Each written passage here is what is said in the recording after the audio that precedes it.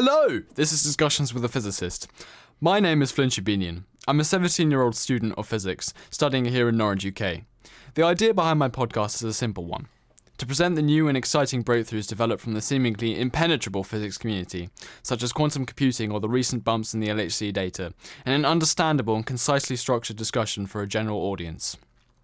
The format will be that, in part, of a presentation between myself and George Hrabowski, a best-selling author and amateur physicist from Madison, Wisconsin. Using independently collected research, we will shed light on the significance of the discovery, the implications that can be drawn from the research, as well as the physical theories and concepts bounded by their rich mathematical history, all in an understandable and easy listening deliverance for everyone. We will also draw upon our own experiences to give a prediction on what we can expect in the future from this discovery, and how it will affect us all. We will also try to reach out to the listener through careful discussion in publishing research papers, giving lectures, and even working as an amateur physicist, as well as advice to anyone wanting to get involved in today's physics community.